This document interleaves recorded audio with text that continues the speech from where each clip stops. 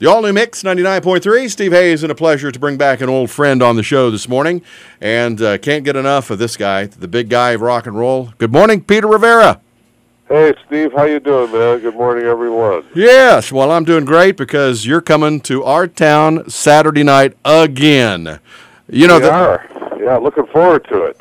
Problem is, I mean, you've come back so soon since you were here for River Days, they may try to get you to pay taxes. Uh-oh. Well, why not? I'm paying them everywhere else. Oh, man. Well, the Classic Rock All-Stars, of course, you guys rocked us on the river in the fall to just an unbelievable crowd. I think we had about 25,000 people on the riverbank that night, Pete. Yeah, it was great. It was a great night, yeah. And you're back again. And, of course, now have you and Dennis DeYoung ever crossed paths out there? I think he mentioned one time you guys played an outdoor show here a couple years ago.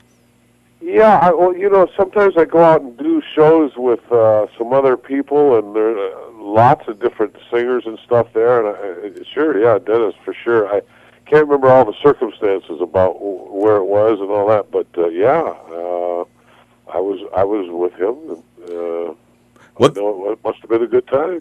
This is our 10th anniversary of Wendy's Old Fashioned Rock and Roll House Party. And, you guys been together about 15, 16 years. Tell us how the All-Stars came together, because it's quite a concept. Oh, well, I had quit the road in 1990 because my kids were born, and I didn't want to leave them. And so I wasn't out there. And Jerry Corbett of Sugarloaf and Mike Panera, Blues Image, Iron Butterfly, they were together in a show called 30 Years of Rock. This was about 1991. And they were kind of tired of that. It was a bus tour, lots of singers, all that. And they spun off of that, and they got together and called me and said, hey, why don't we talk about having a band here, because we've all had hit records. We could do each other's records and kind of call it Classic Rock All-Stars. And so I said, well, okay, why not? So we did a couple of shows, and it was fun. And pretty soon we had agents saying, that they wanted to book us here and book us there. So we kind of just evolved into being a band, and we kept accepting shows. And a year was over. We went, hey, guess what? We paid our bills and everything. So this is not a bad thing. So we went to next year, and the next year, pretty soon now, it's 17 years later. Well, the chemistry of you guys on stage, and there's a lot of bands out there, and I write a column, and I wrote a column a couple of weeks ago about how many go through the motions. But you guys are infectious, and it's obvious to see you're genuinely having a great time out there. We do have a good time. It's a very unique band. I mean, when we do a Rare Earth song and I'm singing, everybody plays as though they're Rare Earth. And then when we do Sugarloaf, I enjoy playing for Jerry because I liked his music. So I give what I got to give to him in support of him. And I think that's the underlying thing, is that we support each other in the various songs that we do. And that's kind of a good feeling. And we've all learned through the hard knocks of life, being in bands and our own bands, where the pitfalls are, when it comes to egos and things. So we try to stay away from all that and just go on out there and have a good time, because the people enjoy what we do because they were hit records. Right. And we're happy to do those, I mean, we're very flattered and grateful for our careers and thankful. So it's a good feeling. I mean, it's not all perfect all the time, but it's a whole lot better than anything I've been involved in all my life. And so we do have a great time playing. And when the fans respond, well, that's gratifying. Right. So, after all these years, we're just real grateful for being there. So I think that keeps us going in the right direction. Well, you were a pioneer at several different levels, and I'm going to brag on you a little bit. Of course, you were the first rock group I can remember that had an album where one song took up an entire side. And the other thing is, the first rock group ever signed to Motown. Tell us how that came about. Well, we were a club band in Detroit, but we were in the best club in the city because we had a really good band, and Motown was there, of course, in Detroit. And Motown was primarily a black record company and black radio and R&B, that was that. And, different bands tried to penetrate that armor, but couldn't do it. But they had a president of the company, and he was a white guy. He convinced Berry Gordy, the owner of Motown, he says, look, we need to get into this rock stuff, because that's when FM radio came out and college radios, and they were playing all the Cream and all the stuff from England, and so he convinced Barry to open up a division in the rock market. And so right place, right time for us, I guess.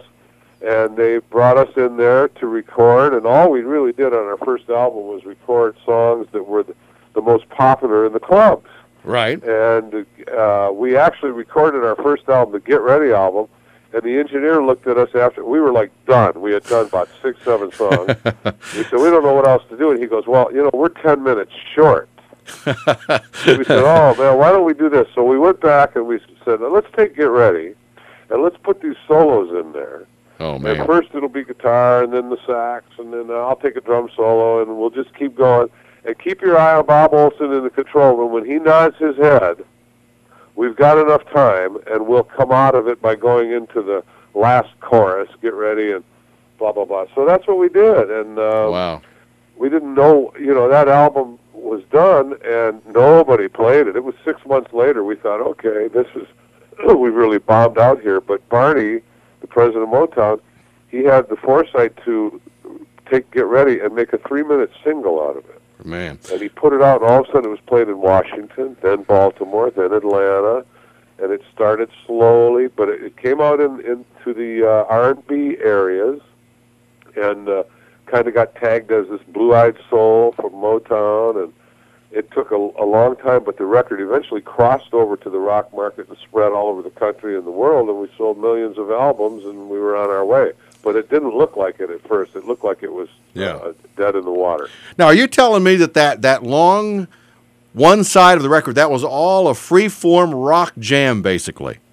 It definitely was. We did if you listen to that, you'll hear the first verse, second verse, the bridge, man, and the third verse, and then it goes into a bass solo. Yeah. And so so it was, okay, John, you'll do bass, and then out of that, when you come back down to just a straight old rhythm, then all of a sudden the guitar will come in, and we kind of nodded at each other. Okay, you go, and that's how it was done. Well, that's one of the greatest pieces of music I think ever. And I remember the first time, I think I went through like 3 or 4 of the albums, to be quite honest, Peter. Peter Rivera of Rare Earth here this morning. But I think when you look at the history of rock and roll, that was one of the more important pieces, because what I'm about ready to tell you now is that I think you guys, I give you credit, I've been in radio a long time, kind of invented the thing called anthem rock, which is kind of a phrase used today. But back then, Rare Earth, and I look at that song in particular, was like the beginning of that. Well, it was an unusual thing. Nobody would play that 21-minute version until it hit the FMs. And then the jocks loved it because they could put that record on and they could go outside in the parking lot with their girlfriends or whatever. They knew they had 20 minutes. So they loved playing it. Oh, yeah. There were a few guys I know would go out and get herbally refreshed to finish their show, if you know what I'm talking about. Well, yeah, I know. That was crazy back then. Crazy, weird times. The only other song that was long like that was In-A-Gadda-Da-Vida, which was 18 minutes long, but we came with the 21-minute thing. And as far as an anthem, that Get Ready thing, it's 35 years later, and that song is still played. And so is I Just Want to Celebrate. In fact, I was just in an AT&T commercial for weeks here, and then 2 years ago in a Gatorade commercial. So those songs keep surfacing, and it's fine with me, keep them surfacing. Sure. So. Well, another song you do in your act, which was way, way, way before its time, but now you look back at it and it's as relevant today as Hey Big Brother. That song, when it first came on, and I know you make references to it then from the book from George Orwell, but man, I'll tell you what, did you ever think you'd see a time when everybody could, we were just talking about YouTube here a few minutes ago, where everybody can see anybody at any given time.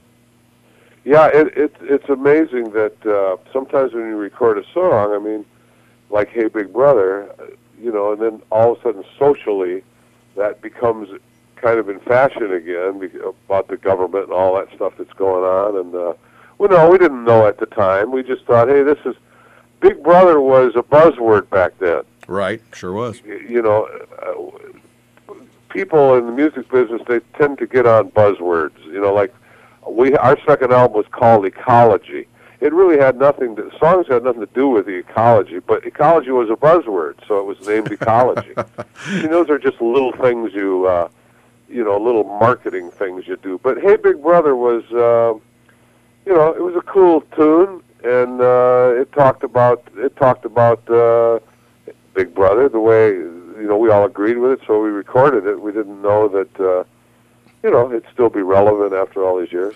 Well, a lot of your songs, and I've said this before, that your stuff is timeless. And, you go back to music. A good song is a song that if you didn't know when it was recorded and you still enjoy it as much today as you did then, and I have to think most of your stuff falls into that category. Well, we also come from an era where bands actually played back then. They were not assisted with synthesizers, sampling, all the computers and everything. It was, you had a bass player, guitar player, drummer, keyboard player, sax player, some guy beating on a tambourine, and then a percussionist. And you worked out in a room, and you rehearsed, and you learned how to play all these songs, and you practiced, and then you recorded them. And it was, you're feeding off of each other, and it's 5 or 6 of you coming together, all on the same plane, the same vibe, and that's how a record got recorded back in those days. Now they can build it through technology, and we do a little of that now too, in our writing and stuff, demos and things. But there's nothing for me like sitting around with a bunch of musicians and making music based on all getting the same vibe and contributing and bouncing off each other. That for me is where it's at. It always will be. Well, you also came from an era which is long gone, I'm afraid, which was playing the outdoor festivals, the outdoor music events, and you were so good at that. I know I've seen videos of you in front of hundreds and thousands of people. That had to be a great rush back then to bring your music to that many people live right in front of you. Well, it was. It wasn't always the best of acoustics and things, but seeing that many people just, it makes you come outside yourself. Right. And it's a funny thing. I have to chuckle when I see some of those videos because the tempos were really fast because we were amped. Oh, yeah. You got 300,000 people there, and you go, it's like a game. You say, I got to score this touchdown here. I can't carry the ball down to the 3-yard line. We got to go in. Come on, let's go. And you get fired up, and then all of a sudden it's over, and the people are screaming, and you go, okay, well, it must have worked. Yep. Hey, Pete Rivera of Rare Earth, let me ask you, of all the gigs and the thousands you've done, are there a couple that kind of stand out in your mind as perhaps the Super Bowl of your career? Well, I think I would say the California Jam in Portsmouth, Ohio. All right. We're right behind the California Jam? Well, I'll tell you what. Either or. I'll tell you what it is. What? I don't have any particular one that was the favorite. There's just too many of them that were really good experiences. Right. And that has nothing to do with 300,000 or 1,000. It has to do with just connecting, and you give something from the stage, and then the crowd responds, and they give something back to you, and then you give to them, and they give back. And when that's happening, it's not about how big it is or how many people it is. That's good sure, 300,000, it's quite impressive. It's also very distracting being that big, too, and intimacy in a smaller place sometimes is just as thrilling. That's I'm being honest with you. I played Madison Square Gardens, I played the Atlanta Pop Festival, and I played so many places and so many small places, and just had a great time on most all of them. I don't remember too many duds, And if they were duds, it was because I had a whole lot of static going on between my ears. It certainly wasn't the place. So, but I've just really enjoyed the trip. It's been an unbelievable ride. Well, I've got to tell you, the reason you're back again is for that same reason that you just said. The fans know, you can't hide it from the fans, and when you guys are out there giving it your all and having fun, and I've seen you. This will be, I think, the fourth time, and second time here in Portsmouth, and the people in Portsmouth will let you know what's right. And when we announced that you guys are going to be coming back again, virtually everybody was just ecstatic because a lot of people got a chance to see you, but others didn't get a chance to see you down at the riverbank. And I know they kind of split up your you did 2 shows basically because we had the fireworks, but this is going to be a chance for you in an intimate environment, almost like sitting in somebody's living room, to come out and just blow the roof off the sucker. So we are indoors then, right? You are indoors, yes, sir. Oh, so good. Okay. Well, I mean, I don't mind, but I like that. That'll be fun. I like that inside. Is it an auditorium? Is it like a theater, auditorium? Yeah, I'll tell you what, it's a lot like, Peter, it's a lot like the Paramount Art Center that you played a couple of years ago up in Ashland. Okay. It's a lot like that. It's an acoustically perfect place, and again, it only holds about 1,000, 1,100 people, and so it's going to be a great experience for you guys, and I'll tell you what, Portsmouth, Ohio is ready for the Classic Rock All-Stars. Well, we're ready for Portsmouth. We can't wait to get going here. And it's an honor also having you on our 10th anniversary. We've had a lot of great names in the past. Last year we had the Temptations Review. We've had Johnny Rivers, Mitch Ryder, Tommy James and the Shondells, a lot of guys that have brought great music to us. And it's a pleasure to have you back as part of our little alumni rock and roll family. Well, I'm really looking forward to it. I've gotten emails from some people that are coming from distances and everything, so just really, it's been a long, cold winter for everybody, and I'm glad we're popping out here and going to kick it off, and just looking forward to jamming, man. All right. So I'll give it everything I got. Well, big guy, you always do, and it's going to be a pleasure to see you Saturday night on stage, so you travel safe, and we'll be ready to rock and roll. How's that sound? I sure will, man. We'll be there. All right. Peter Rivera from the Classic Rock All-Stars on the all-new Mix 99.3.